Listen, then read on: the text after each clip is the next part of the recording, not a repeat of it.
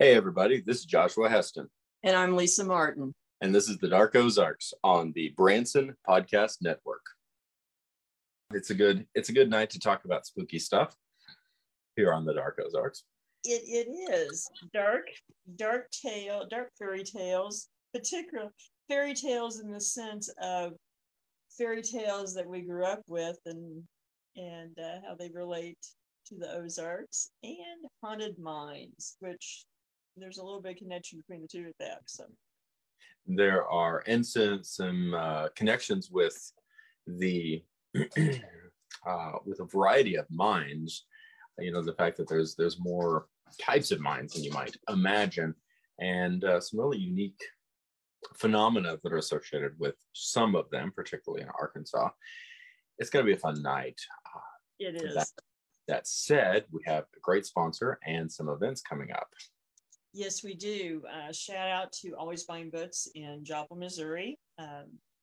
Bob and Elise do a wonderful job. We really appreciate them supporting the video cast and podcast, as well as sponsoring the upcoming event at October Country, which we'll talk about in a second.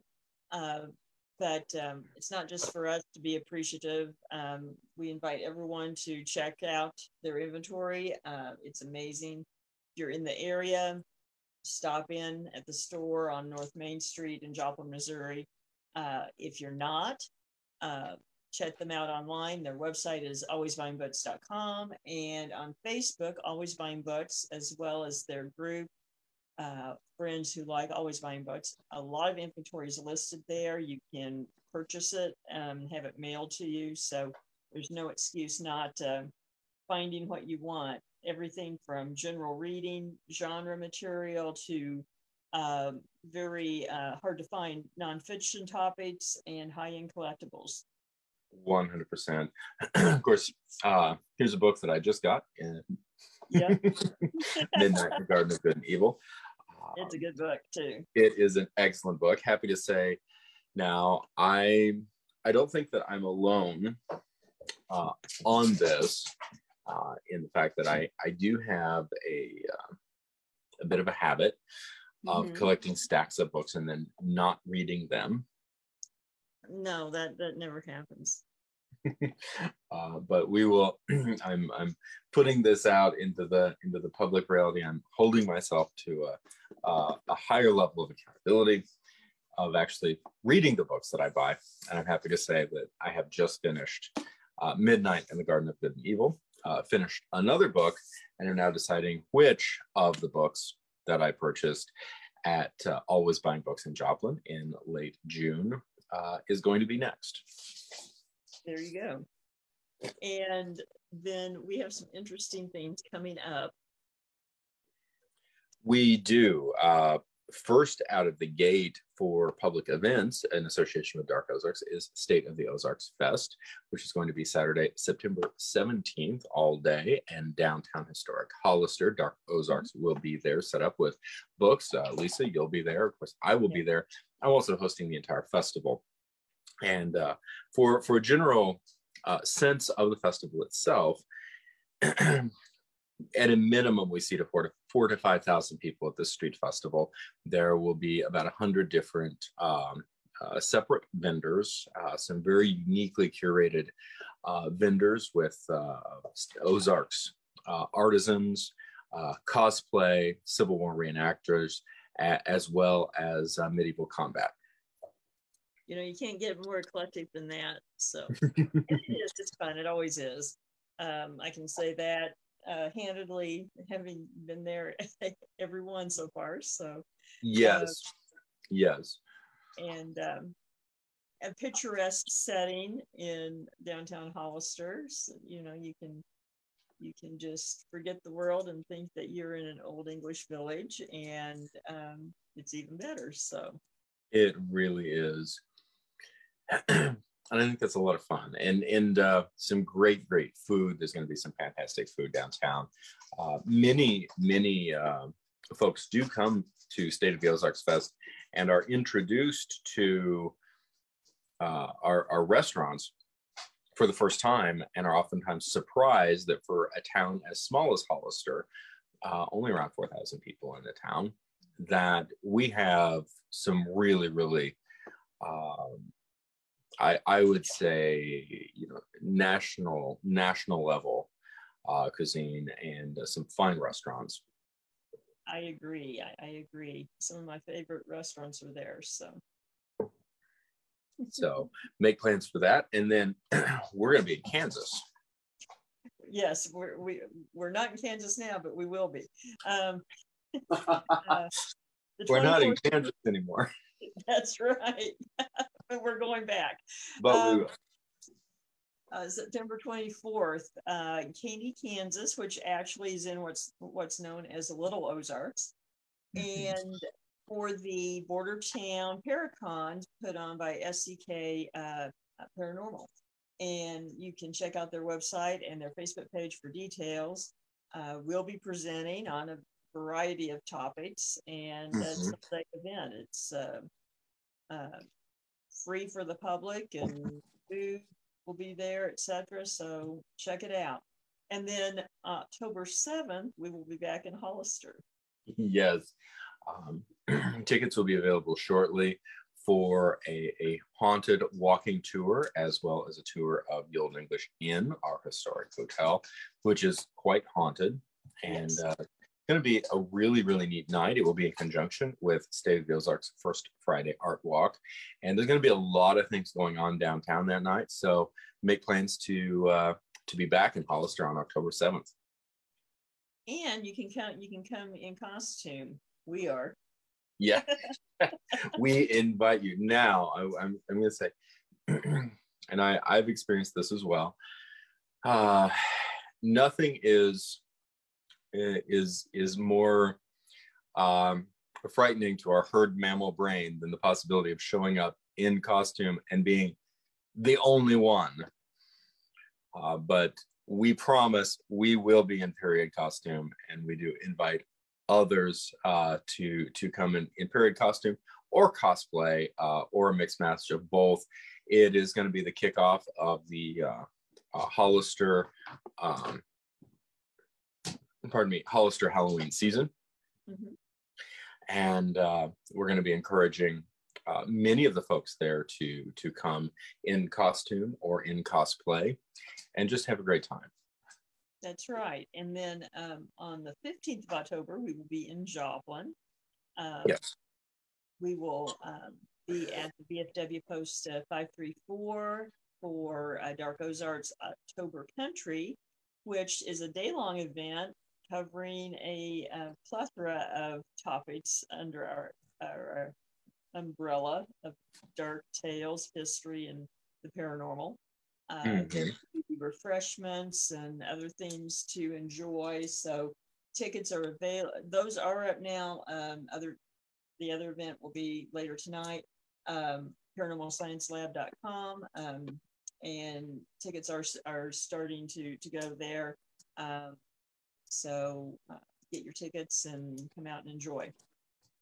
Absolutely. And we should say it's an interactive event. That it's not a matter of talking heads. The audience gets involved, and that's some of the best part of it. It is. We get to learn a lot of great stuff from you all, and just have a lot of fun as a whole. Yes.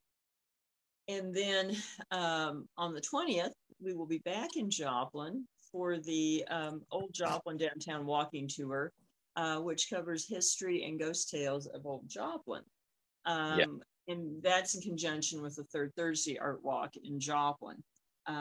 We're doing that with the Joplin Downtown Alliance, which does a lot of community projects and work that is important for preserving history and community, including being one of the principals in the renovation of the Olivia. Of the Olivia, which coming just in terms of some potential conjecture, but there's so much of Joplin that is over caves and over mysterious holes in the ground. In the mining district, and I really think that some of that subterranean mystery definitely associates with the Olivia and some of the magic that is is there. Oh, I agree wholeheartedly. And so that's going to be a good time. Tickets again are on sale at paranormalsciencelab.com. And then on the 29th, we will be in Newtonia for event at the Ritchie Mansion and the Civil War Cemetery. And it's turning into quite an event. There's going to be food. There's going to be all kinds of things going on. So even if you were there, one of the other 2 times we put this event on, it's going to be a bigger event. I'm not even sure how big it's going to be with what all is going to be going on yet. So it is really one of my favorite things that we get to do. Mine as well. And it's some really neat shifts of history. If you're interested in attending these events, each one of these events is going to be drastically different than the other based on the history and the location. And especially finishing off with the event at Newtonia on the 29th. The 28th is actually the anniversary of the battle. Yes. And then it is also just a couple of days before Halloween. That's true. So perfect timing and a lot of fun. And then one that we just added to the calendar, November 19th, we will be at the Webb City Library, which is a great, and you have not been there for an investigation, have you? I have not. It is a great place to investigate for the tour. People might say, why a library? Well, it is haunted, and it has been haunted virtually since the day it opened. With lots of poltergeist activity and full body apparitions. So that is also going on the website for tickets later tonight. So it's always a good event, and and proceeds also benefit the library, and they use that for different programs for children, etc. So. Yes, and I think that's is really important. It's one of the reasons that I really love these types of events, because not only does it bring attention to these historic locations, but in many cases, a great deal of the ticket sales go to support the structure itself and the hardworking folks who typically are functioning on volunteer time. Exactly. And, although the library is funded and everything, funding is tight all the way around. And so programs like this just make it easier for them to put on more events for the community, educational events. Something that I've always felt good about participating in. 100%. Also, quick note on Facebook subscribers.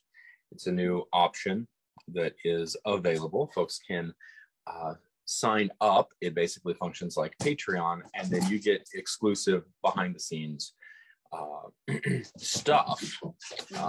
Oftentimes, in the case of really getting off the cuff, short deep dives on a variety of lore, things about paranormal investigation, how-tos, etc.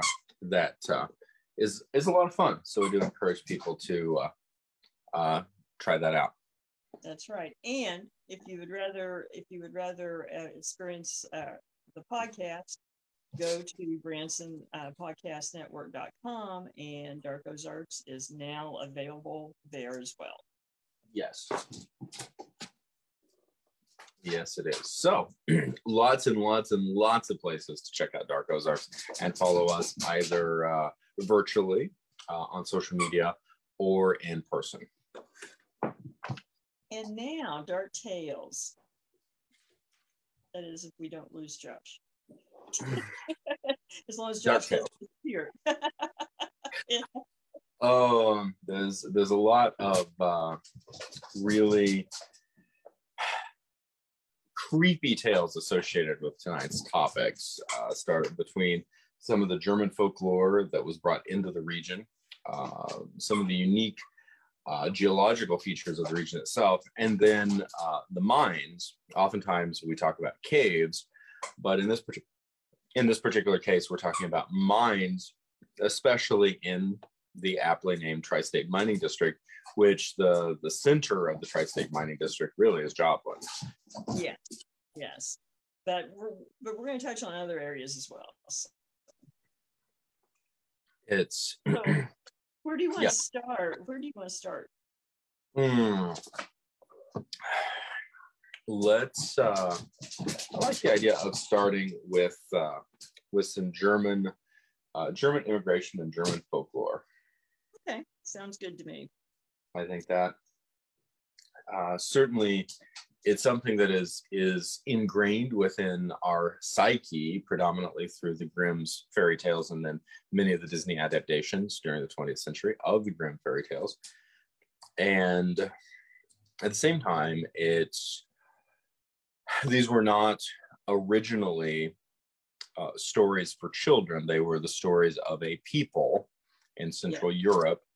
And in many cases, they were encoded stories to do a variety of things. One, obviously, to preserve a people group's culture. Mm-hmm. Two, to try to make structure out of the structureless, essentially to help explain the inexplicable, help to explain tragedy, help to explain danger, help to explain the unknown in ways that, of course, children would begin to learn, but with the understanding that we're not talking about children's programming. We're talking about a substrate way of understanding the world. Yes, and in context, and this is something that I think most people really aren't aware of, because it really never gets taught even in world history classes, that this part of Europe, particularly, Germany and Central Europe, experienced deprivation in the 14th century that goes beyond what most people can fathom. The Great Famine, we often hear about the Irish famine, and it was horrible, but the Great Famine of Central Europe was actually much worse, to the point of the reason you had stories of Hansel and Gretel was there was cannibalism. People did leave their children in the forest to die because there was no way to feed everybody.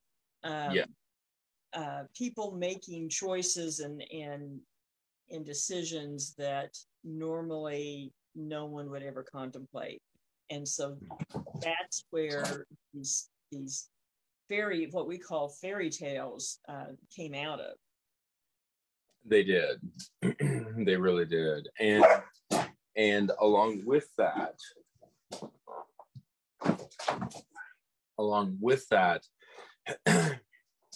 you also have really encoded lessons that are designed to help a culture survive. Yes. So, and traces of it are found in tales in the Ozarks even now. They are.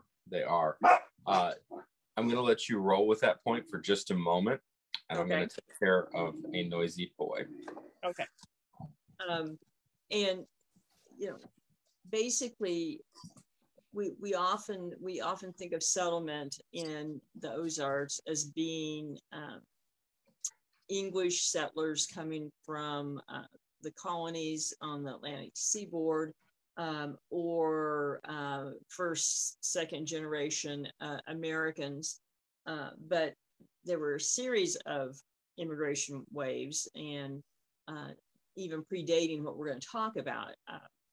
You had the French and the Creoles actually settled in eastern Missouri, that people don't really think about. We think of Creole culture being in Louisiana, but basically came south from Canada, settled in the early 1700s.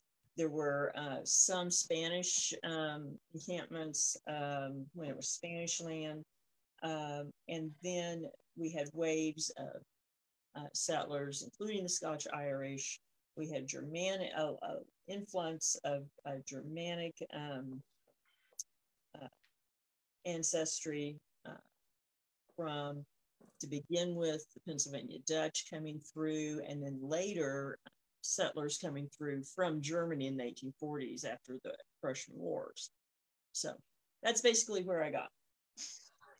It's good, and it's a complex layers of settlement and complex layers of immigration.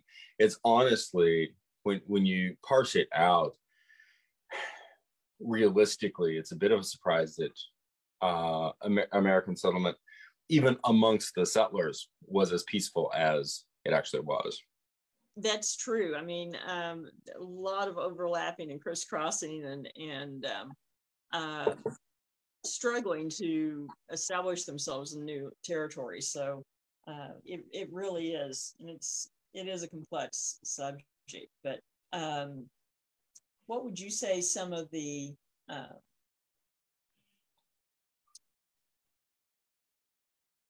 shared traits of the Germanic lore that survive in the Ozarks is? It's a really good question. I think that as a base, a fear of the dark things of the forest, a fear of the dark places, and of course that includes caves and mines. Yes. The underlying sense, and some people could call it more of a primal intelligence, other people would call it superstition, but the sense that there are dangerous things, and that if we don't respect those spaces, we may regret it. Exactly. And you really don't know what's in the forest or in the dark. That carries through in a lot of tales. I think for me, I see it a lot in the stories of the isolated cabins. Yes. Including like phantom cabins, and of course we've got a lot of tales of usually traveling salesmen meeting grisly inns. Very reminiscent of those Germanic fairy tales. And I think that if you want to look at a particular place that is sort of very emblematic of that, would be probably the Irish wilderness, which for people in the Ozarks that know the story, it's very captivating, but very few people really know the story, which is a settlement that was deep in the woods in southeast Missouri, settled by a group of Catholic immigrants from Irish St. Louis, settled shortly before the Civil War, and during the Civil War simply disappeared with no trace found, no survivors, no one showing up anywhere, and various theories of how they met their demise during the war at the hands of soldiers or bushwhackers or sundry other things. And it's a real event, but the imagery it evokes, is no different than huntsman stories and Hansel and Gretel and even Red Riding Hood, things like that. Yeah. I mean, it's very, very much in the same vein. And it carries that kind of mystique even today. People are just captivated, and they're captivated, but also a bit put off and uneasy with the Irish wilderness, because there are no answers.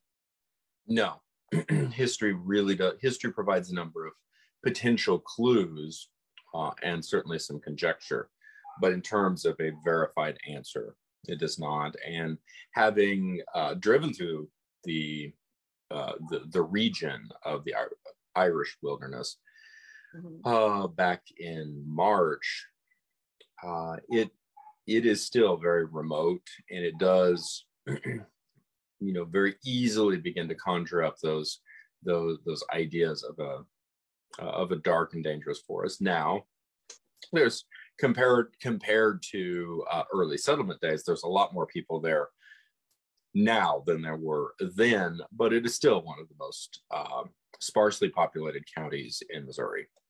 Yes. And so I think that definitely gives me that sense. And we talked earlier about this. Another one that just makes me think about that is so many of the stories coming out of the Civil War are evocative of Germanic tales, because there was such deprivation and starvation going on. Most people who left it because they were starving. A number of stories of women and children living in the woods because their home's been burned and there's no crops, there's no garden, surviving on berries and roots and whatever they might be able to catch or kill. And also a couple of very harsh winters during the wartime as well. And so, I mean, it's very evocative of, those tales of coming out of the Great Famine. It is. And it highlights the fact, of course, that, something with the Great Famine and the plague years were so long ago, and of course on a different continent, it is easy to feel as though that is somehow vastly removed from the human experience. The devastation, the essentially destruction of so much of the life infrastructure that really had very rapidly developed in between 1821, the founding of the state of Missouri, and 1861, really some very, comparatively short amount of time. There had been a lot of settlement, a lot of infrastructure development, a lot of really sense of statehood that had developed in really just a handful of decades. And certainly in the Burnt District, but really throughout much of the Ozarks and other locations of Missouri, the war devastated that infrastructure and left families destitute, left women and children and the elderly starving during the winters. It was and this wasn't that long ago. No, it wasn't. We're talking 160 years, and which to some seem an eternity, but it really isn't. No. I'm going to throw one at you that you threw at me earlier. Yes. Where do you draw the line with some of the urban legends and the motifs that go back to war? Oh my God, that is a good question, and I think it's a little bit difficult to answer with a direct answer, because there is conflation between your traditional don't go into the forest. There's a boogeyman with a machete, and then crossing over to much more ancient motifs and traditions that you do see. Something that I like about the really traditional fairy tales is that they are in essence encoded in very unique ways. One that is really interesting to me is the fairy tale of Iron John. You can read it initially and be like, okay, so it's a thing, it happened. But there's an interesting element, because you're essentially being introduced to the Green Man, and the idea that that the green man represents a primeval part of man that, if left unattended or feared, is very dangerous, but if respected and befriended, can begin to help act as guide. Yes, and you do see that, well, and you see it in some part in the history of the region, but just some of the telling of the tales of particularly travelers in the Ozarks, early travelers, of being forewarned about this and that, and being forewarned even about, Rawhead and so forth, serve the same purpose as those tales. It does, and that brings up a really interesting bit of lore. Rawhead and Bloody Bones, interestingly enough, I think for a variety of reasons, there's a Low Country Rawhead and Bloody Bones, and then there's a Germanic Rawhead and Bloody Bones, and they share the same name. They're both folkloric or phantom creatures. They're both associated with witchcraft, and you would think that would be enough to tie them together, but beyond that, they are vastly different. And there's a lot of different moving parts on that, but the concept of the witch who through magic has essentially reassembled or reanimated a hog, and it does her bidding. In essence, if you want to strip it down to its barest parts, that element seems to be different than the Rawhead and Bloody Bones of Low Country, which shares the same name, but seems to be more associated with Loa. Yeah. And I think that there's so many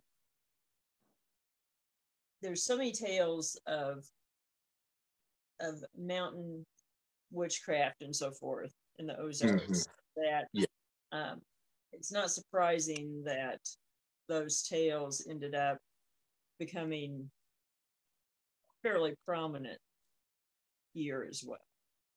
I think so. And there's a couple of different elements with that. I think, which brings me to an idea that I want to cross-reference, but a great deal of Appalachian and Ozarkian mountain witchcraft is associated with Germany, with German settlers, and with German witchcraft. And we're talking essentially what the English called the cunning folk, to such a large degree. So that is interesting. It's also something that would be largely more known of as granny women.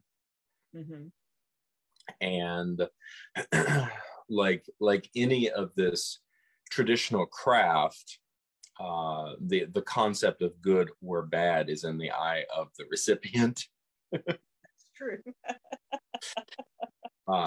And I think that's an incredibly important distinction when it comes to witchcraft. We think of, is witchcraft good? Is witchcraft bad? Witchcraft is always bad. Witchcraft could be good. Then there's white witchcraft, so on and so forth.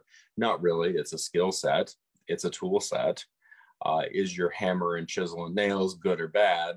It's the question of what are you doing with it? And that I think this is one of the best analogies to parse things out and help people understand what I would consider to be a more traditionalist way of looking at this. And along with that is, if party A has something bad done to them by party B, so party A seeks out a witch to respond, and then the said witchcraft in response does something bad to party B, obviously party B then responds and says, yikes, witchcraft is black. It's black magic. It's awful. It shouldn't have happened.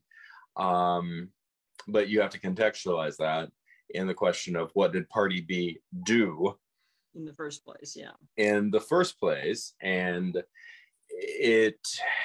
I really think that even today, the concept of witchcraft holds a uniquely misplaced understanding in American culture and Western culture at large. I agree. I agree. Put so many absolutes on it that in popular culture that don't make a lot of sense in practice. Yes. We touched on this also earlier a little bit, but what's your thought of the prevalence of the motif of the axe in lore in Ozarks lore as well? Oh my gosh! Not to mention that one house in Iowa. Yes, that did have Ozark connections too. Valeska, yes. That's a really good question. I think that the motif of the axe today is mostly lost on the public. Obviously, we understand, yikes, it's sharp, and theoretically it's red, and if you're in specific locations, you might use an axe, but an axe is not part of daily life. Right. And that did not used to be the case. No, and it's particularly an association with the forest and the huntsman and surviving in the forest. And there are a lot of those kind of tales in the Ozarks as well. I would further postulate that the motif of the axe from these earlier stories, and earlier meaning realistically from post Iron Age to about 1945. Right. That about 3,500 years there. Yeah, that there is a uniquely visceral point that is being made with the motif of the axe, as opposed to a halberd or a sword or a knife, because the axe expressly was not a weapon of war. Right. The axe wasn't even a weapon. The axe was a tool that children would be using to cut firewood in the front yard. It is a tool that that families would see immediate family members packing and using. And I think that what is unique about this is that it is telling tales of danger that is immediate, and is the worst kind of visceral horror, for the same reason that zombie movies are popular now. The idea of the zombie that is the family member, right? The something that's very familiar and ordinary. That and the idea that the person who should be representing safety and the tool that should be representing hearth is being used to kill, and has suddenly turned or gone bad or become enchanted or bewitched in a really horrific way. And I think the vestiges of that we see in urban legends today. Yes, and I think a plethora of those. And we do see some interesting revisits of the motif under certain circumstances. I'm going to reference Supernatural as a whole, but the idea of individuals coming to their demise through supernatural means, but in really bloody ways, typically with normal household objects. the table saw, the garage door, the blender, the garbage disposal, the car in the garage, these types of things, because these are things that we interact with and we don't associate negatively. That's part of our home. I agree. And then, you know, it got mixed up with sort of, and we've talked about this before, but really Scooby-Doo. Yes. You know, and so I think those combination of factors led to so many of these urban legends that, and they're everywhere, but they are here too, that we have a number of them, that you have a hatchet man, you have someone with an axe, and there's usually something a little odd about them. They're an albino or this or that, I think preys on that same motif that goes back to those German tales. It's that very ordinary person, ordinary tool, but with a slight twist. It's now your worst nightmare.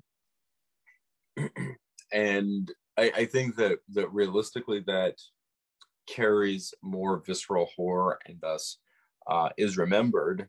And in theory, the lessons that are contained therein are also remembered in ways that are deeper than, you know, an unknown army, which ironically was not a particularly uncommon experience in continental Europe during for centuries.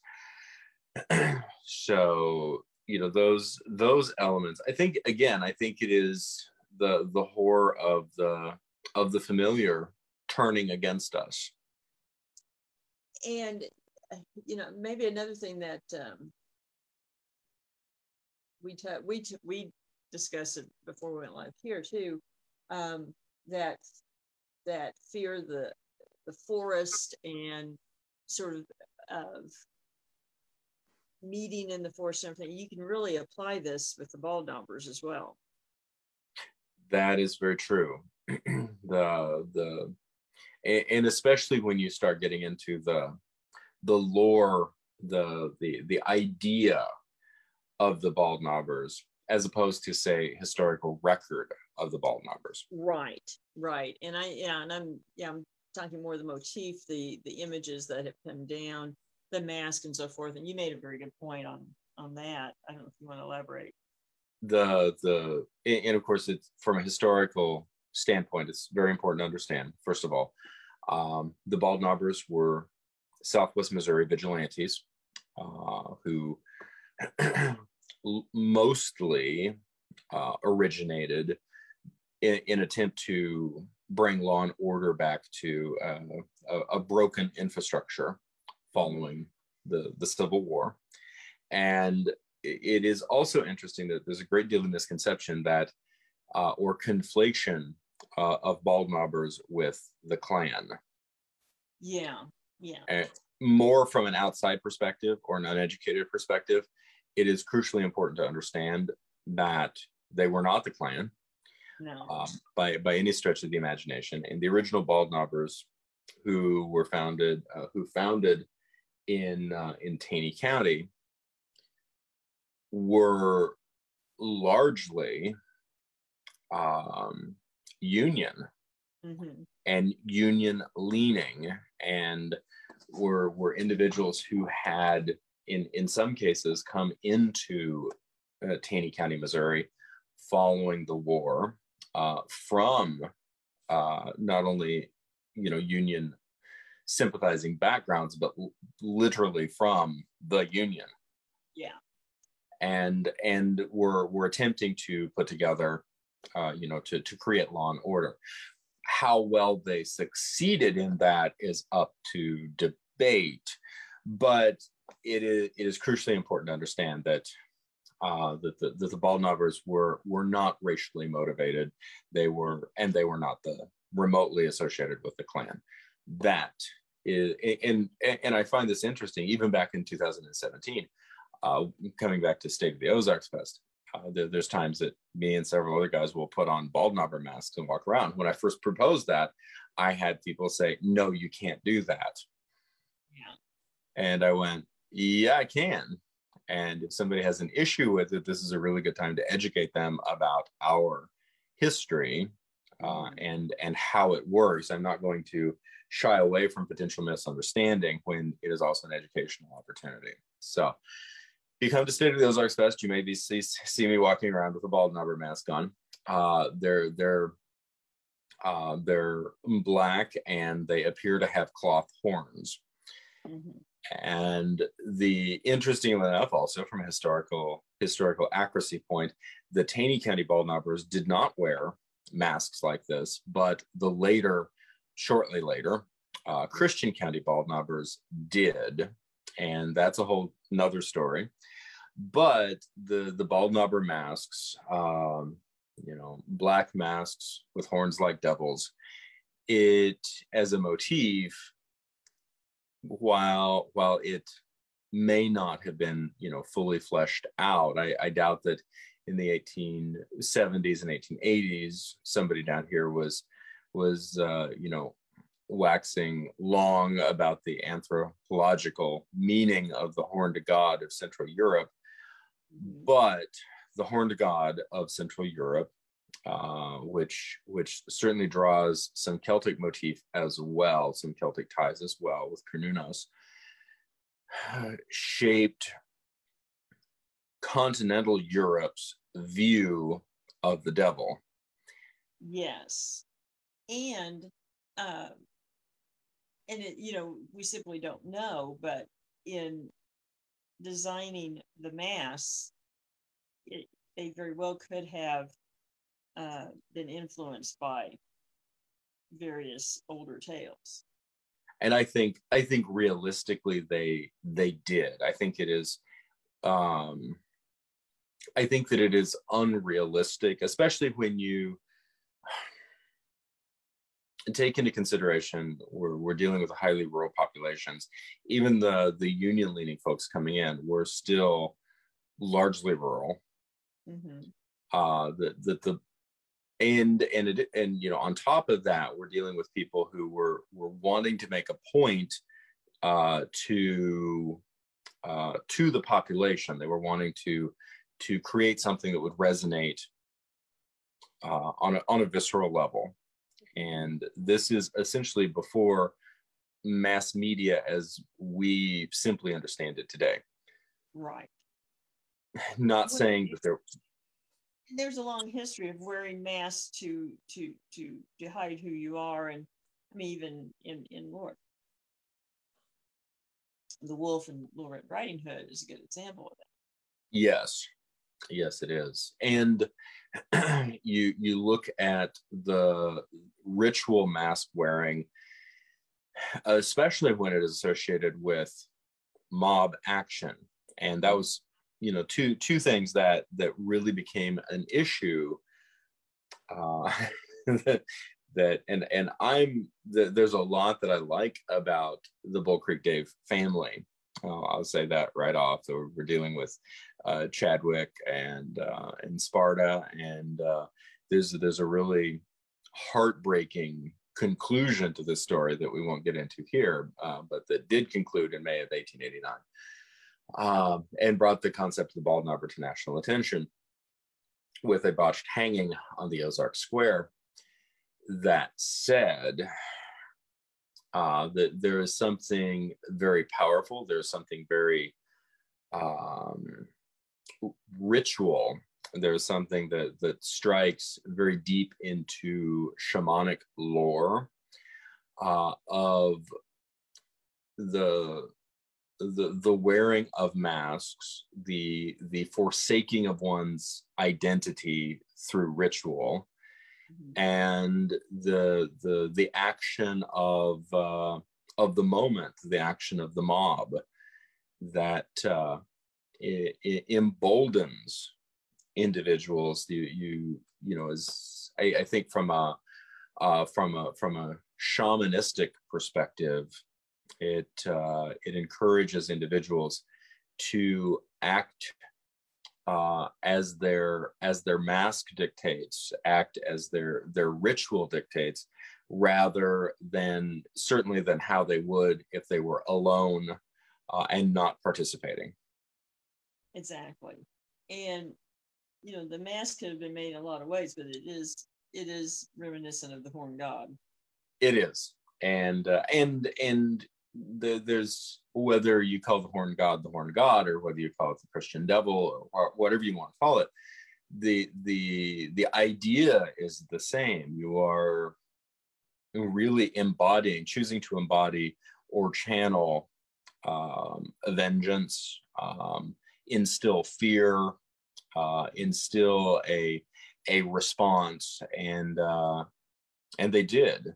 I think that's an important fact, that the individuals, I usually, when we talk about the Baldnovers, I'm typically talking about them from a very sympathetic perspective, because I realize it was a long time ago, but I've been to their graves. I like these guys. I think they're cool. There's a lot going for them. That said, they were acting out in vigilante mob action, mob violence. They were doing so under the cover of anonymity to such a large degree, and they were placing themselves above the law and saying, it's okay if we hurt these people. It's okay if we kill these people, because our society is going to be better because of it. Right. The perceived end justifying the means. Yes. And that didn't turn out so well. And no, I think it didn't. And I think some of the people who were involved started out with more noble intentions, and that mob mentality ended up affecting their intentions in the end. So, and I think that there's a cautionary tale in that we can take to heart today. Is something that I really think is interesting. You referenced Little Red Riding Hood, and there is an interesting undercurrent of mistaken or hidden identity that runs through that story. There's some really disturbing elements of it once you've separated out the childhood tale. Oh, definitely. Definitely. And of course separated it from a couple of fantastic Looney Tunes skits. And and there's a horrifying element, and I think that obviously there are others too. There are other Grimm's fairy tales as well, but the Red Riding Hood and the Wolf really brings the point of horrific violence coming in the form of someone you think you know to the forefront in a way that most of the other stories do not, with a few exceptions. Yeah, true. It's very in that vein. I think one potential last point on dark tales in Germanic history. Of course, Germanic history is pretty dark in and of itself. I can't really argue that it isn't, in my opinion. But something just to really hit home, the sense of wilderness is the reality that Herman, Missouri, was officially founded in December of 1837. And it was done so by 17 settlers who stepped off of a steamboat from St. Louis, presumably, into quote unquote a howling wilderness in which there simply was no infrastructure whatsoever. And in 10 short years, they had managed to build a thriving community that was a major steamboat port and an incredible town Mm-hmm. and really beat back the howling wilderness, and bring this sense of order and civilization to the Missouri River. That today, if you go, you cannot argue against its beauty. No. And it's very exquisite.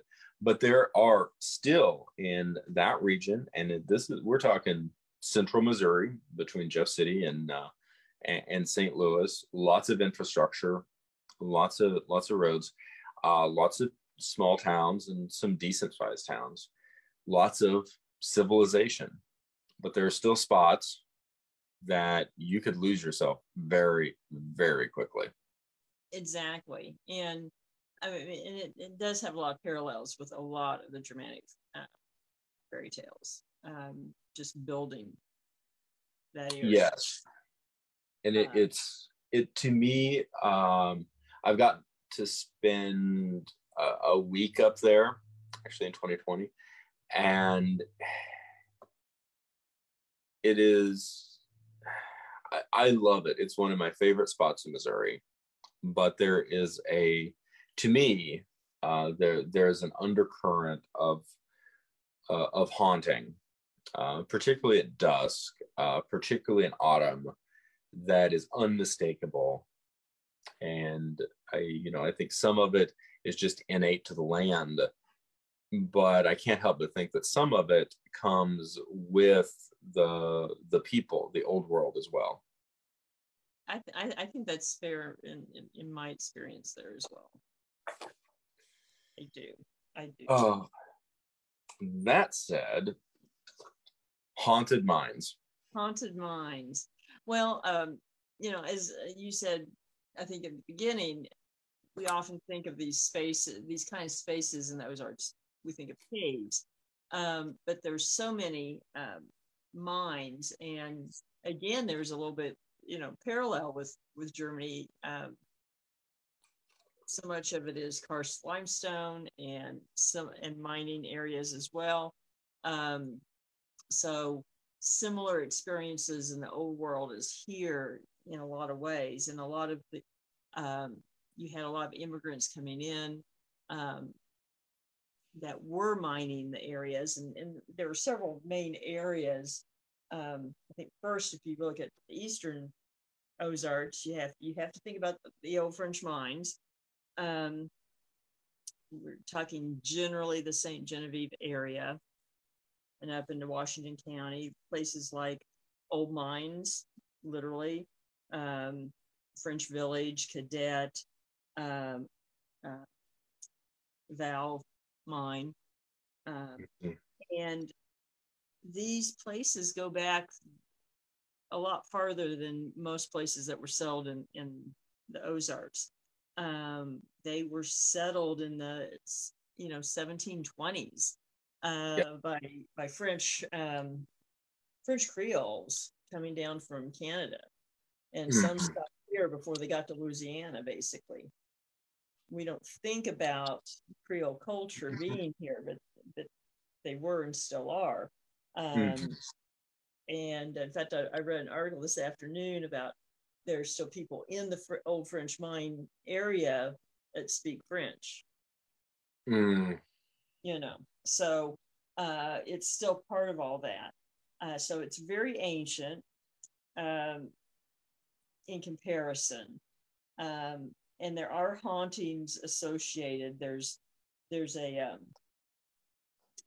haunted railroad tunnel in Val Mine area and I find I heard tales in various parts of the country related to railroad tunnels being haunted.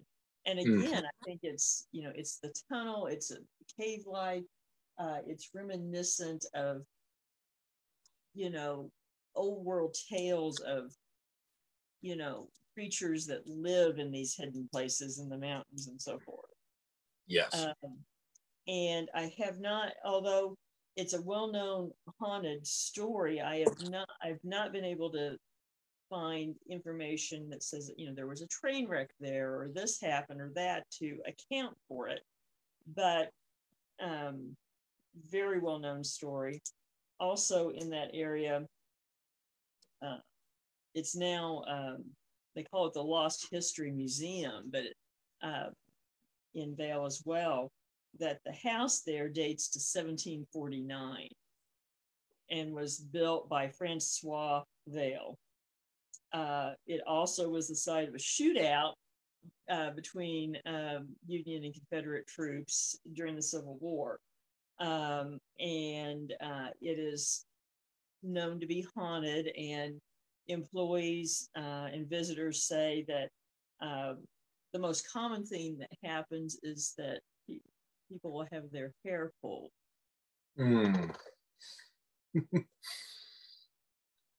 Which is not an uncommon occurrence in a number of paranormal sites. No. My experience is often that usually is associated with a child spirit. Right. But again,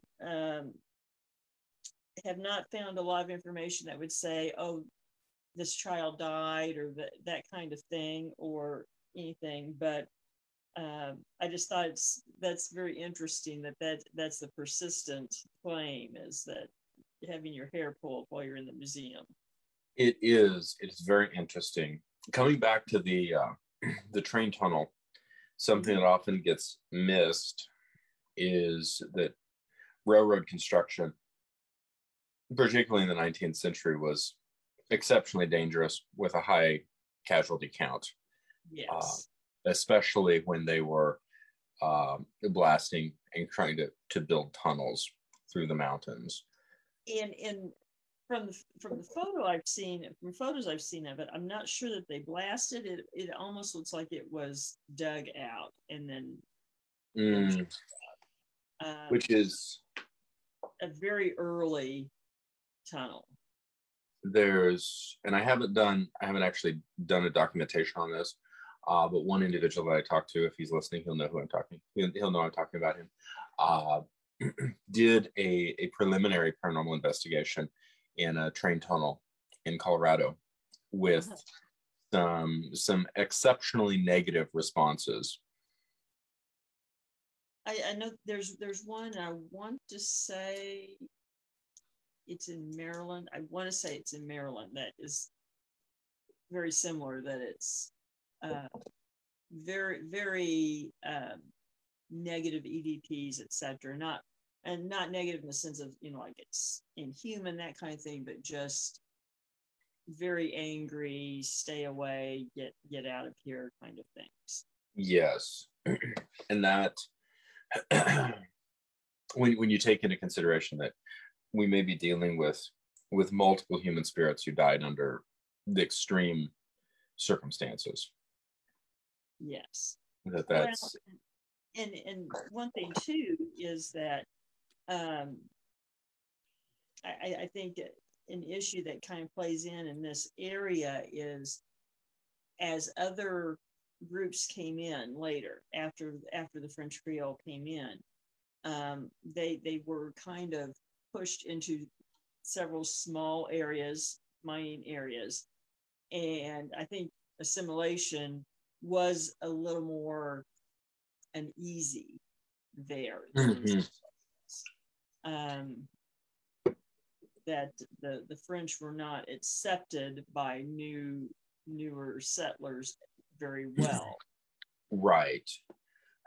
Well, and something that may or may not, I'm purely conjecturing at this point, may or may not have contributed to that, was that French trading settlements did historically have a really positive relationship with First Nation Native Americans. And also in many cases intermarrying.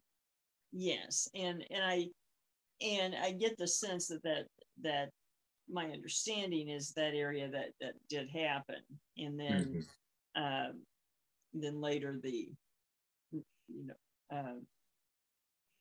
Anglo-Saxon settlers came through, and conflict potentially ensued.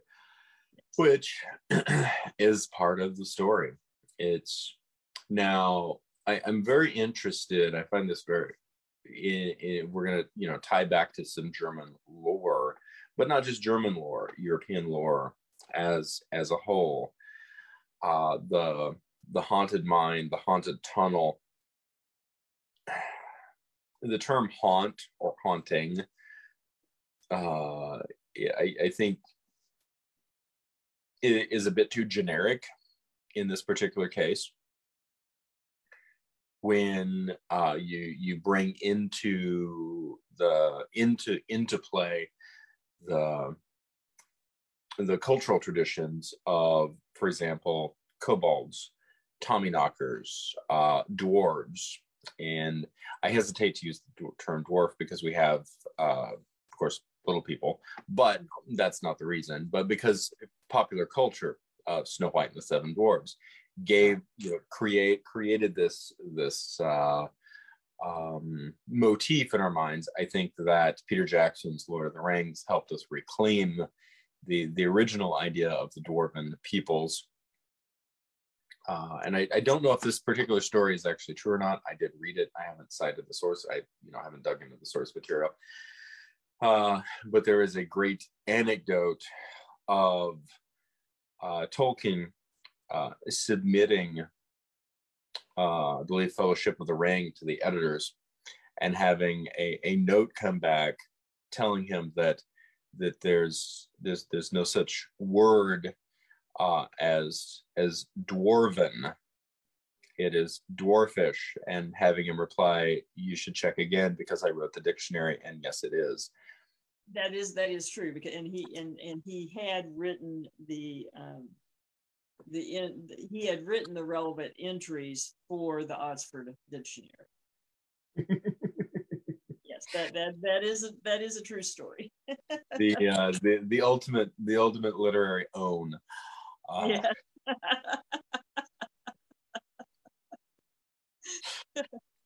Yes. Yes, you can't change my work because I said so, literally. And I truly know better than you do. I love it. With that, I like the term Tommyknockers, and Stephen King aside, and the term kobolds, because they don't have as much pop culture baggage associated. But it is a really unique idea of a spirit that isn't a spirit, a creature that isn't a creature, a sentient human-like apparition that isn't human.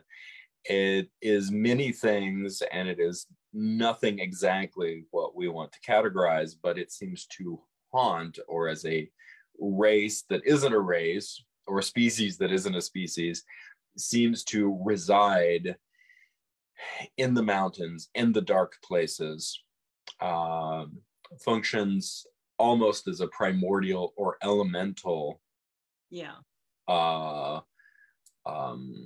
manifestation that appears to show a great deal of sentience. At the same time, appearances of the kobolds, appearances of the almost pixies, the Tommyknockers, etc., it is very similar to the Irish fairy lore about the little people, the idea of dark-skinned, elderly little men who appear to be working.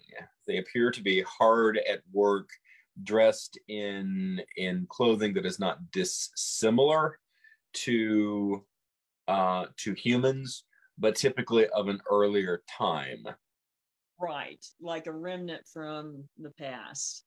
Yes, an echo, but not an echo. It's the thing that is devilishly hard to pin down on this lore is that it's like a lot of things, but then it isn't any of them.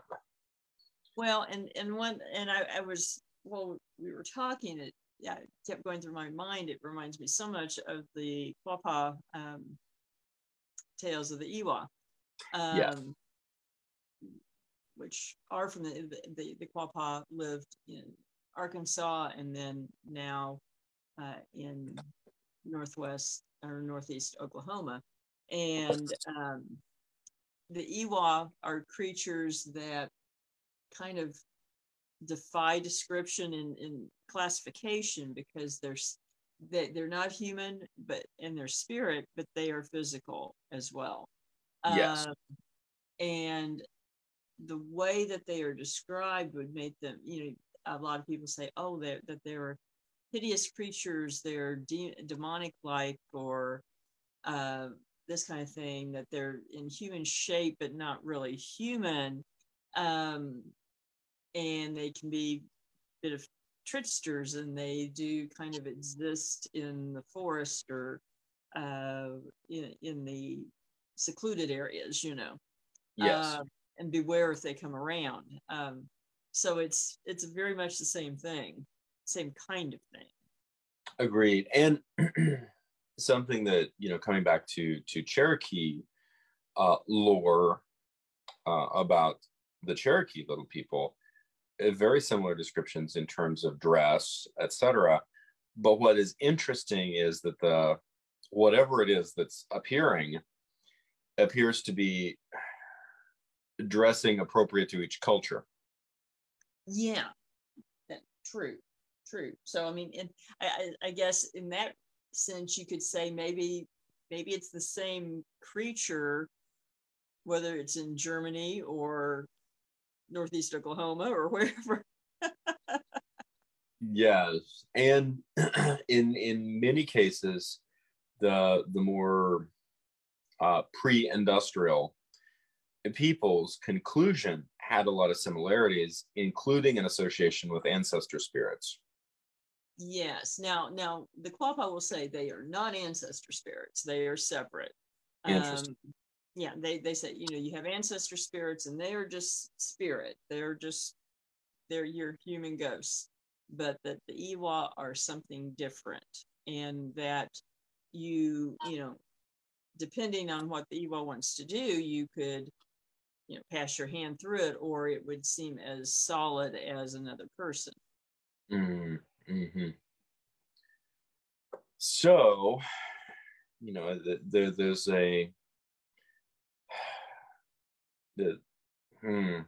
so Welsh Tommyknockers. I'm going to land on Welsh Tommyknockers for a moment. Okay. There's a great story. Of course, the association with the Tommyknockers, and this has very little association with the Stephen King book and film, but that they are kobolds or pixies who mine, and traditionally in the copper mines. And I think that it is of particular note that the Welsh copper mines were in business, and I use the term business quite literally, into the Neolithic period. Yes, yeah, it does go back thousands of years. I find it particularly fascinating I find it particularly fascinating.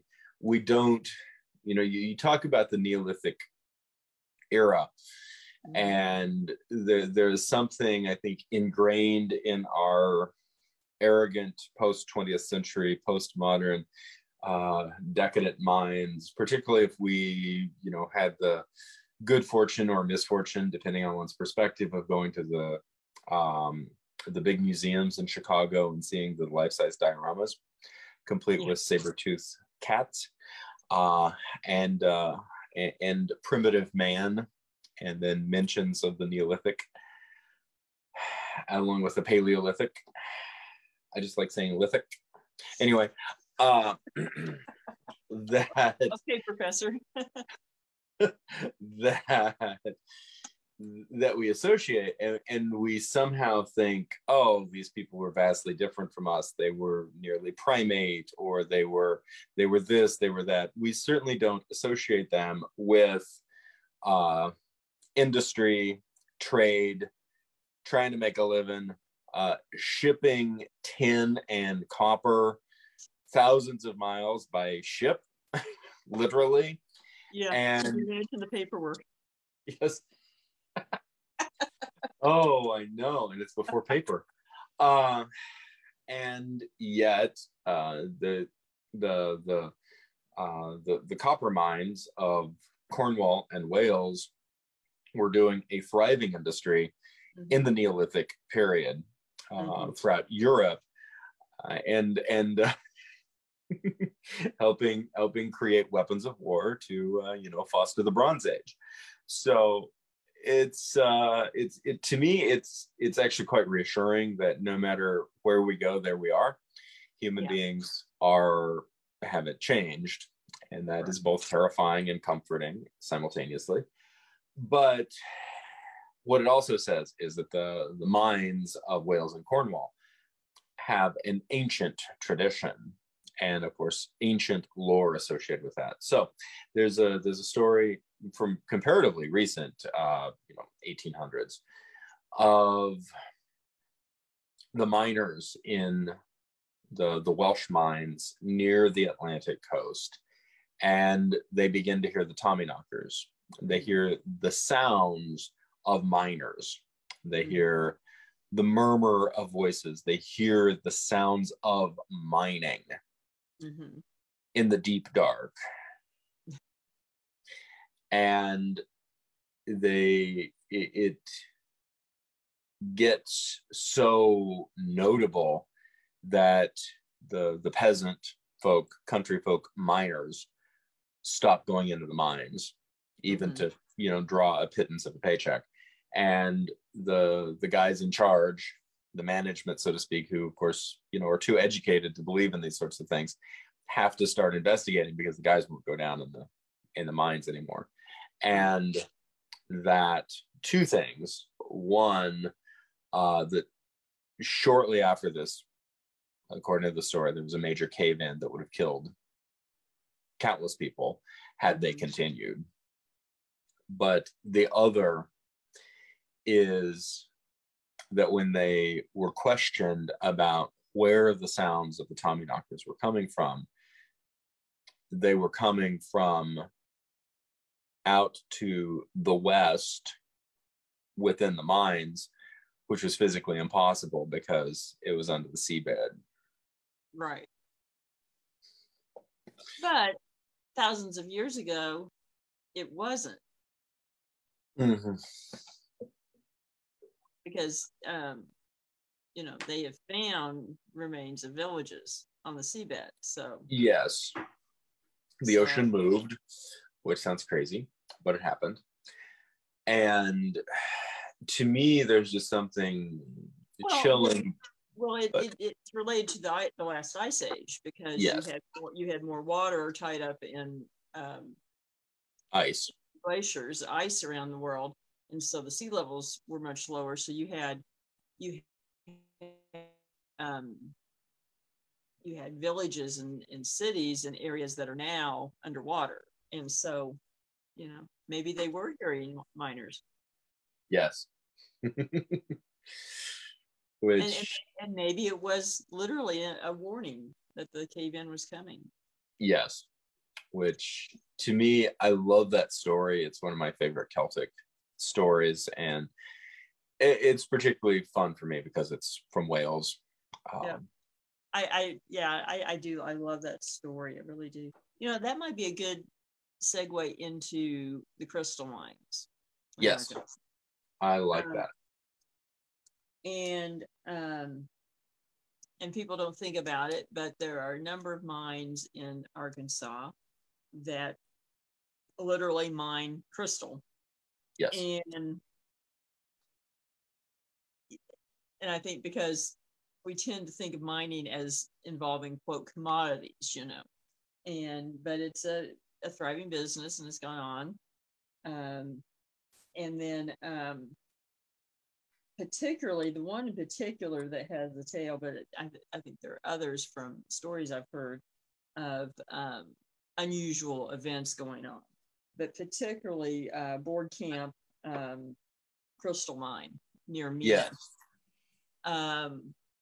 is has lots of reports of very strange activity, which kind of makes me think of the Tommyknockers to a degree, in a way. You have lots of stories of unusual noises, but also thrown rocks, Yes. even supposedly levitating rocks. Yes. Now, I don't have any firsthand information or anything, but it's been reported by a number of people. I know there's some videos out there that I've looked at, and I didn't see levitation, but I'm not saying it didn't happen, but I haven't seen that it did. But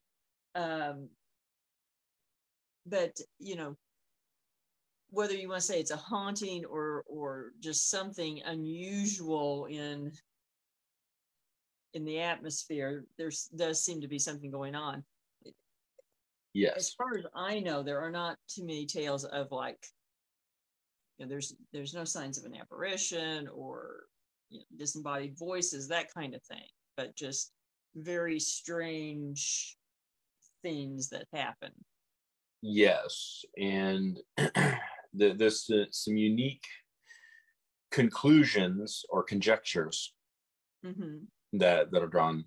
The two primary that are currently associated are, one, Bigfoot, that the area is renowned for cryptid sightings or cryptid activity, and the second is UFOs. That's true. It's gotten that correlation. Yes. And I guess also sometimes that odd lights are seen, that kind of thing. Of course, lights can be seen over other mines and so forth sometimes too, and I think it can be geological. And I guess one note is a lot of these other mines that are particularly lead and zinc in eastern Missouri and southwestern Missouri, there's a lot of crystal there as well, because there tend to be found crystal tends to be found where there is lead and zinc. Although in Arkansas, you don't have the lead and zinc, you mainly have crystal, and then in some places, actually diamonds. Yes. From ancient volcano. But so definitely seems to be something supernatural in at least in appearance, something very odd, now, and inexplicable in terms of phenomena. Right. Now if I just put my paranormal investigation hat on, yes, I would say that there's definitely a possibility that some of these odd things are related to elevated conductivity of electricity with high crystal structure. Many people don't realize that actually quartz is the best conductor of electricity that we know of. And in fact, in communication satellites and like satellites that carry TV signals, etc., they don't use electronics. They use crystal because they don't burn out, because it's kind of hard to fix it once it's up there. So if you have a lot of energy going through there, maybe it's creating lights or these rods that appear to move. Yes. Can't say anything about levitation. Although, they have proven in the last few years that they can actually levitate objects even with sound. So, under certain circumstances. So who knows? Right. It is interesting. I do think that Now, for a long time now, um, crystals have a great deal of magical cachet in a number of circles Yeah. that we oftentimes roam near. Please don't roll around in. And I will absolutely put myself out there and saying that I love quartzite. I have a collection of Arkansas diamonds. I do too. I do too. And I think amethyst is absolutely beautiful. And these elements of the earth are just really, they are captivating. Mm-hmm. They're beautiful. For me personally, I'd love for these things to do something, whether they do or not, just because they look so cool. That's true. And I will say, I think there's, I think there's possibilities of, again, energy or electricity affecting them, etc. And you're familiar with particular situation with some of mine. Yes. Yes. Mm-hmm. We can explain that, but right. It happens. But as far as, but again, I can even see stones maybe moving or appearing to move through energy. The levitation, I don't know about. I guess it's strong enough fields, but I just haven't seen anything quantified yet. Right. And honestly, I hope they do. That'd be great. It'd be cool. It really would. I'm willing to go out on a limb and then manage to make everybody angry at the same time by See, I'm trying to be nice. I know. I do think that the crystals have a resonance that is real but undetectable with current 20th century or immediate post 20th century tech to a large degree. I think that's fair. And I do think that some people are more sensitive to that than others. I recognize that in a number of traditions, it has a very long and honorable history. Yes. That is well worth respecting. I would also caution individuals from jumping headlong into crystal mania simply based on a handful of quick Google searches. I think that's very fair. Or very generic, mass marketed books. Yes. And I think so, again, I think that my conclusion is, there aren't easy answers with crystals, but there is something there. Yeah. So, I guess that's a story to perhaps in the future there'll be more answers, but certainly something odd does seem to appear happening at that mine. So yes, and I'd like to make it down there. I really would. In terms of superstition or fun crystals, I like to think of myself as a child of the latter 20th century that is very objective, and I'm an objective journalist.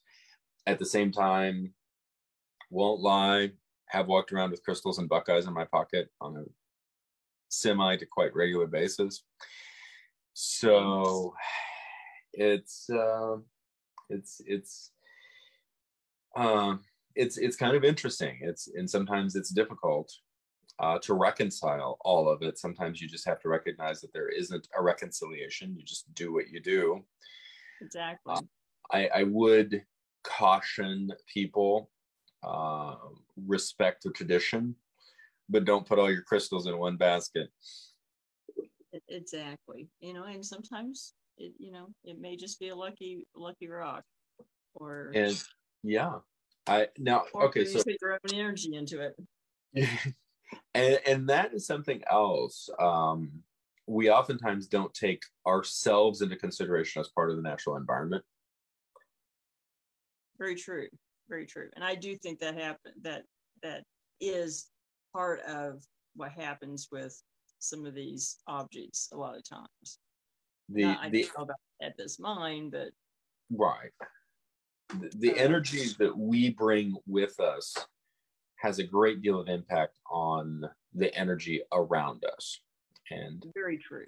Very true. And we all know that. We don't want to recognize it, but we all know it, because sometimes you walk into a room and you can feel the energy, and sometimes you can just tell who is putting out that vibe that seems to be affecting the whole room.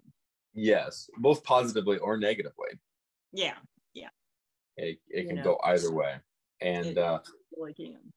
If anybody wants a pop culture reference to illustrate this, that also has deep and abiding ties to Carl Jung and deep archetypes, just watch The Empire Strikes Back, and the point when Luke goes into the tree cave on Dagobah and takes his weapons with him, despite Yoda telling him not to. Yeah. And the Force manifests itself as a cautionary tale that is also his worst nightmare. Exactly. I really, jumping over into hauntings and poltergeist activity for just a moment, I actually it just crossed my mind, so I don't want to forget it. That's actually not a bad illustration for what can happen. That's true. I had never thought about it, but that's true. I hadn't thought about it until right now. Of course, for people who know me reasonably well, they know I grew up with Star Wars, so I memorized the original trilogy. But the idea that the Force cave, the Force tree cave on Dagobah, is just really strong in energy. Mm-hmm. And that whatever the Jedi in training takes with him into the cave is what it manifests. Yep. And presumably, with the story, that if Luke had had the good sense to not take his weapon, he actually would have learned that Darth Vader was his father, but in a very positive way. Or at least potentially. Mm-hmm. But he took he found it out in a really negative way. So the idea is that the tree is giving back to you whatever you take to it. Well, and the old saying, what goes around comes around. Mm-hmm. I do think this is powerful. I think there's a lot of study of this, not just on an academic level, but on the ground, in the field level, with people, with energies, with locations. There's a lot of life lessons that we stand to gain if we're willing to face them. I agree. I'm gonna move over to a traditional haunting. Yes. Related to a mine, and this is actually in the extreme west Ozarks, over on the Kansas side, because you had lead mines in the Galena, Kansas area, but just a few miles north, closer to Pittsburgh, you had coal mines. And yes. And a lot of coal mining in the area was strip mining, but early on, it was a regular dug mine. Actually, we investigated property that had an old mine on it several times, and it actually tunneled into the hill. And it had been in the same family for well over 100 years. And they had mined it with, wagons and mules. And the entrance to the mine was closed off it's closed off at this point, but people will see apparitions of miners, see apparitions of the mules pulling wagons. So they've seen them, as if it's going into the mine entrance, even though it's barricaded now, coming out of, etc. There were miners who died in the mine in accidents, a handful over the years, but that those things have been seen by the family for decades at different times. And so very, very traditional apparition related to the mines. I find it interesting that the mules, they see the mules in the wagons as well, not just the miners. Absolutely. In that particular case, would you lean more toward a ripple in time or a sentient apparition? It does not, there really, nothing that I know of appears to really be sentient, because it seems to be the miners as well as the animals and the wagons don't seem to interact or be aware of you. Okay. So it could just be, a ripple in time that you're seeing something. Now there could have been mules that died in the mine too. This is true. That may be affecting it. I don't know. Mm-hmm. But that's one personal experience that's vividly, the mine itself is haunted. Yes. But then as you get into the lead mining area, from say Oronogo and Webb City through Joplin down into Pitcher, Oklahoma, and down into Granby and so forth, there are a number of mining related hauntings, and some, I think, particularly in Galena and Joplin, it's hard to know, is it the mine itself that's being haunted or not, because so many are closed off and filled in, that there are hauntings from that time period that people drive over what was a mine all the time and don't know it often. Yes. But there are some that I do know directly do have ties to mining that are kind of interesting. One is now an apartment building. It has 4 apartments in it in Joplin that originally was an ice house. And what would happen would, and of course this is before refrigeration, etc., they keep ice in there, keep it cold, and when men were killed in the mines, they were brought to the ice house until hopefully someone claimed the body. Yes. And investigated it several times, and lots of activity, lots of disembodied voices, shadows, and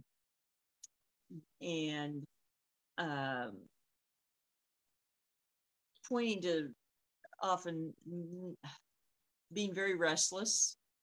Yes.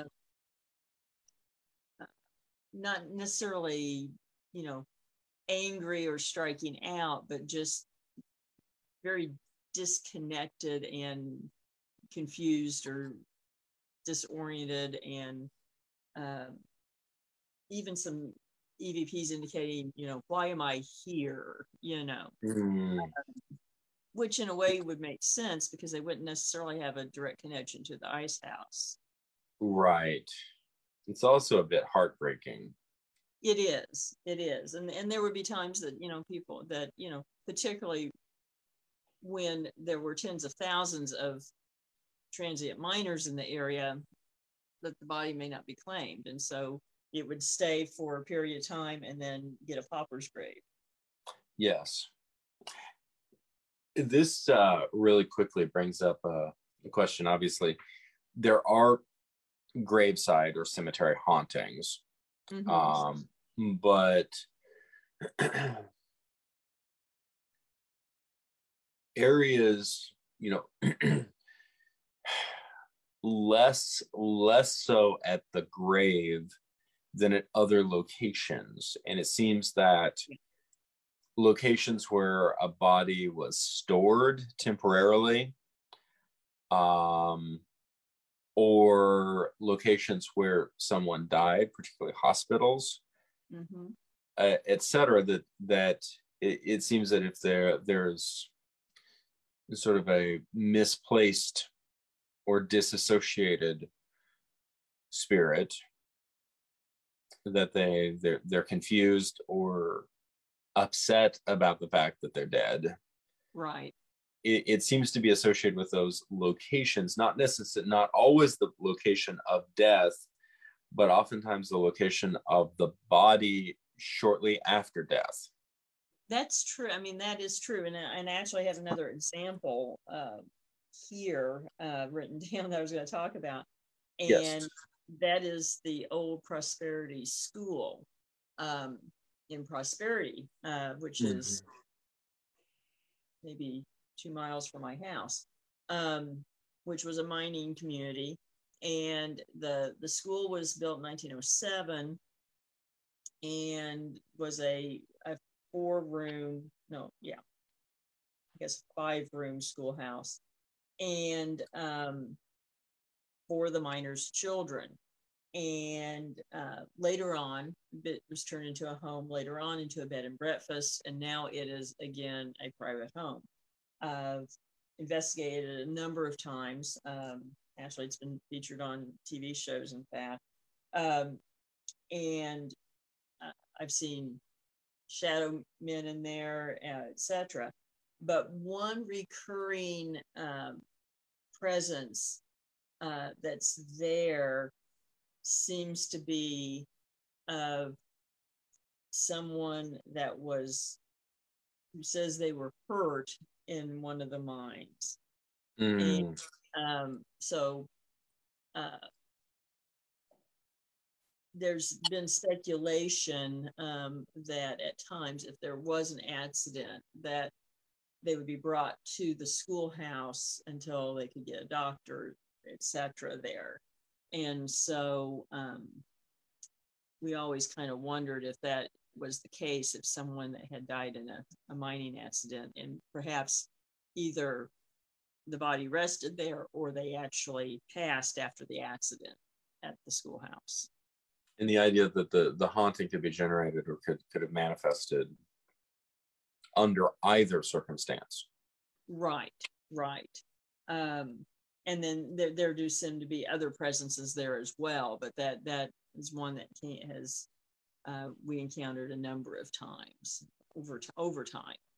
And yes. So again, it's something that happened in the mining, but I think, and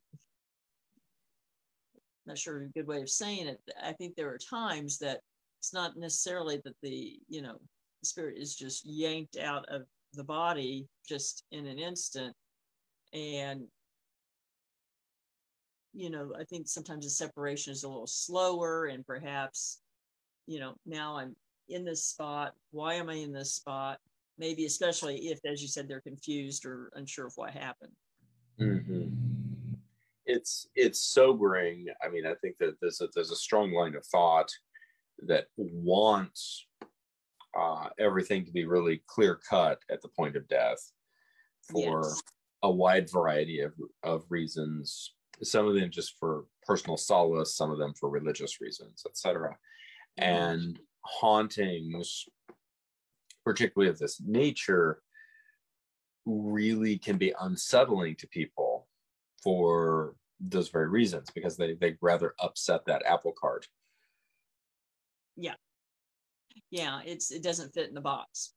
No It does not fit the box neatly, and people don't like that. No, and understandably so, but I think it's important to accept the objective data that comes in, and just take it one step at a time with as much respect to those who have gone on before as possible.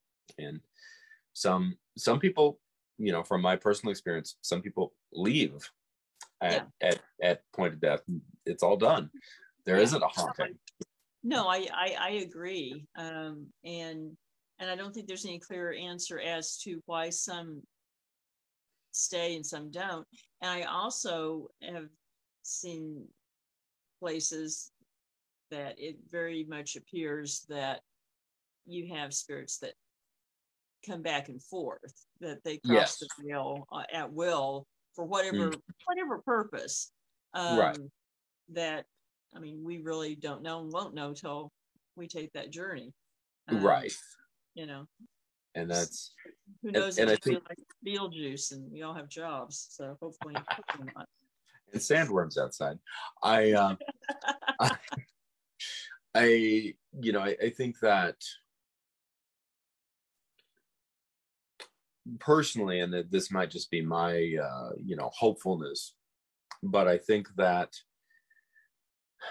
fostering an understanding of a respect and acceptance. I think acceptance is a big part of it, both in this life and in the next. An acceptance of the realities that we can control, and acceptance of the realities we cannot control. I think a lot of this tends to be associated, and awareness. I think acceptance and awareness of the world, fostering acceptance and awareness of the world around us now, facilitates the next steps. I agree. And not necessarily guarantees any outcomes. I'm taking my hands off that wheel, but I do think that it eases the process. I think you are right there. I do think you're right.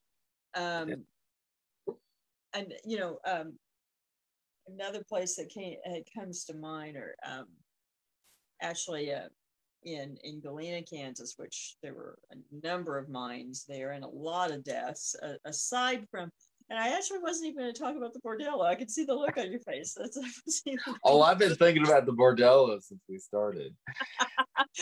Well, one before I get there is actually I realized that huh? I just realized I need to be careful to contextualize this statement on a regular basis if I'm going to be saying this. But, it's a historic location, guys. It's a historic location. Yes, historic locations. And yes, we've both been there. But another location there, actually downtown as well, a private building that had served various purposes over the years, and actually is being turned into a private residence. A lot of activity, and literally back in the day, there was a mine shaft directly across the street from the building, and activity would indicate that you had presences there related to the mining. And so my guess was someone that had probably passed, maybe in that mine or another. There were so many, it was hard to tell. But and then also a presence there of a brothel girl, although there did not seem to be, that building did not seem to have been a brothel, but not too many blocks away was the red light district. So but I just always assumed that the miner that seemed to be present seemed to be related to the fact that you literally were 20 feet away from a mine shaft. Yes. And now we can talk about the bordello. Well, we've done investigations. You've done a lot of work there. Yeah. As doing investigations. It is, I believe, a private residence today. It is right now, yes. We'll see how long. There was a period of time it was open, a considerable period of time it was open for tours. Yes, a number of years. The owners have just repurposed it, and it's being used as a residence at this point.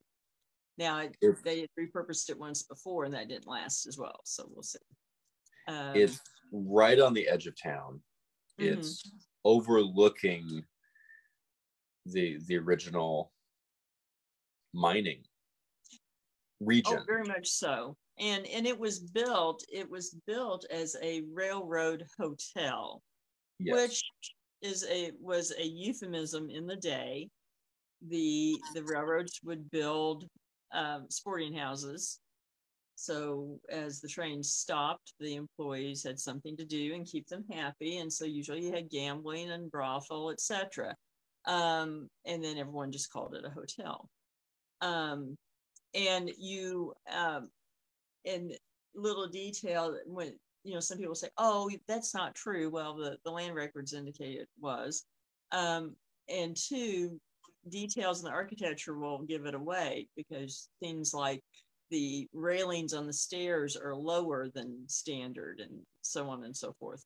And the reason for that is it costs less to build. There's less materials. Now it's an unbelievably beautiful home. This is or location. Yeah. It's been beautifully restored. Yes. It was in bad shape when Very restoration began. I wasn't there. I saw pictures. Oh my gosh. It's believe me, I've been in it and stood on the second floor while the wind was moving at a foot either direction. It's like being on the deck of a ship. And rain coming in the roof through 2 stories. It's one of the first locations, haunted locations in the region that I had the opportunity to go to personally, as in terms of going to a haunted location.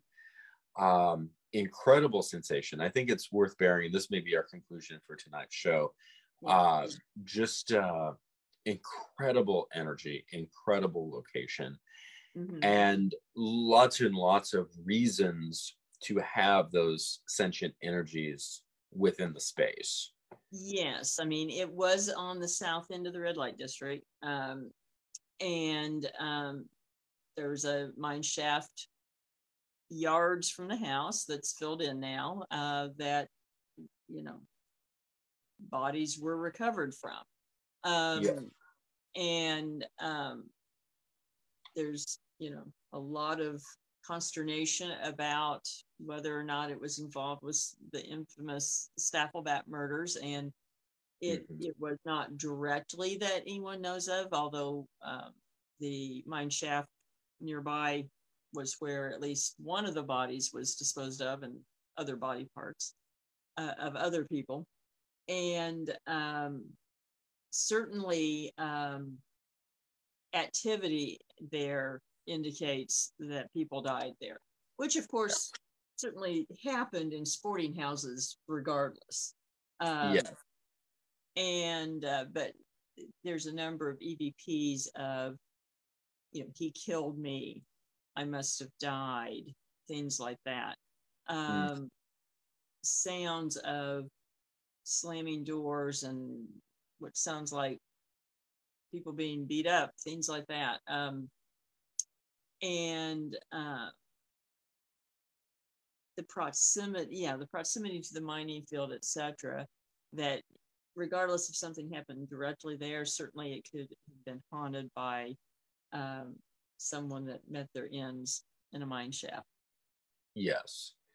And then to add layers of complexity, if memory serves, there was a period mid-century that it was used as a nursing home. Yes, it was. And so, we really don't know how many people really passed and all the circumstances. But, certainly it is one place that I've actually had people, investigators, leave because they were so uncomfortable. Yes. It's unusual for people to get the sensation that they're drunk in the house. Yes. Doors opening on their own, shadow men appearing. It's the only place I've ever been that a shadow man actually ran at me. So yes, and shadow men usually run the other way. Yes, from people. One I think my primary takeaway, just in terms of impression, was an abiding but indirect sense of anger. Yes, yes. There definitely, I think, is someone there that is very angry, either for being there or the manner in which they left the world, etc. But it certainly comes through. It does. It does. And I want to be very clear. It wasn't. There was never a point that I felt in danger. There was never a point that I felt for myself during the night that I was there, that anger was being directed at me, but that I could tell that it was there. Yeah. So just the overall atmosphere. And like I said, I've had even investigators just leave because of the foreboding feelings they had, but I've never seen or heard of anyone actually attacked. People have been touched.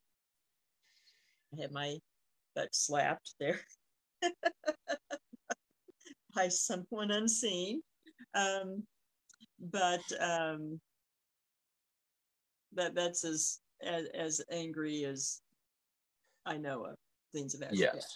Yes, and a couple of times, there's not when I was there, but recollections of a black cloud manifesting at various yes there places. There is a black cloud that manifests on the second floor and particularly in the attic. Yes. So but, it's haunted. Feel comfortable around. It is haunted. It didn't bother me being there at night, but we were in a group. I mean, there was a number of us. Mm-hmm. It is a location that I would myself, I think, be very uncomfortable there alone at night. That's fair. I really don't know anyone that really likes to be there alone. Any of the former caretakers or managers typically. I mean, I have walked through the house alone at night, but yeah, I always feel like I'm definitely being watched. The other manager, Linda, she certainly was the same way, and in fact, she would not go in it. She'd had enough experiences that she would not go in at night by herself. Yes. And I think for me also, and this isn't anything we've really talked about it. And again, it is, I think the value of impression, which you cannot objectively document. That's true. I mean, you can't, all I can say is this was my experience, and you can say what your experience was, but to relay that, I can never say that someone else is going to say, okay, I know exactly what you mean. Right. So I mean, that's my caveat. That's my disclaimer on this. But I remember the second night that we were there, I went out front and walked a little ways down the road in front. I know that there was a lot of things within proximity that occurred there, some of which I know, I mean, very concerning things, other things, that I simply don't know, just, can conjecture. It was, for me, it was more unsettling. That was more unsettling. And just a sense of energies within that space stretching out across that valley. Yeah. That that's very fair, and a lot of things happen right through there. A lot of things, and that would take several shows to go into. So, but most of them mind related. So there you go. Yeah, most of them were. That may be a good point to leave off tonight. I think so. It's been a great night. This is a lot of fun. It is. Appreciate everyone, and we will be back next week. Absolutely. We'll see y'all soon.